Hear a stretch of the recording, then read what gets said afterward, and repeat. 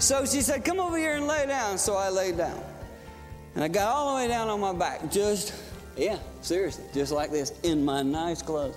Pastor Dan Seaborn on Focus on the Family Minute, sharing a fun memory with his daughter. And she starts tracing. She got around my arm. She got up here. She made my head bigger than it is, but she got it.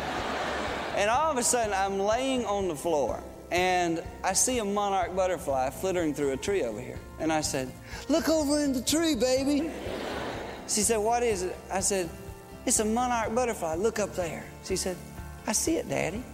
She was about 4 or 5. I said to her, who made that butterfly? And she said, without a speck of hesitation, she said, God made it, Daddy. I said, that's right, Daddy. Look for simple opportunities to connect with your kids today. More insights from Dan Seaborn at FamilyMinute.org.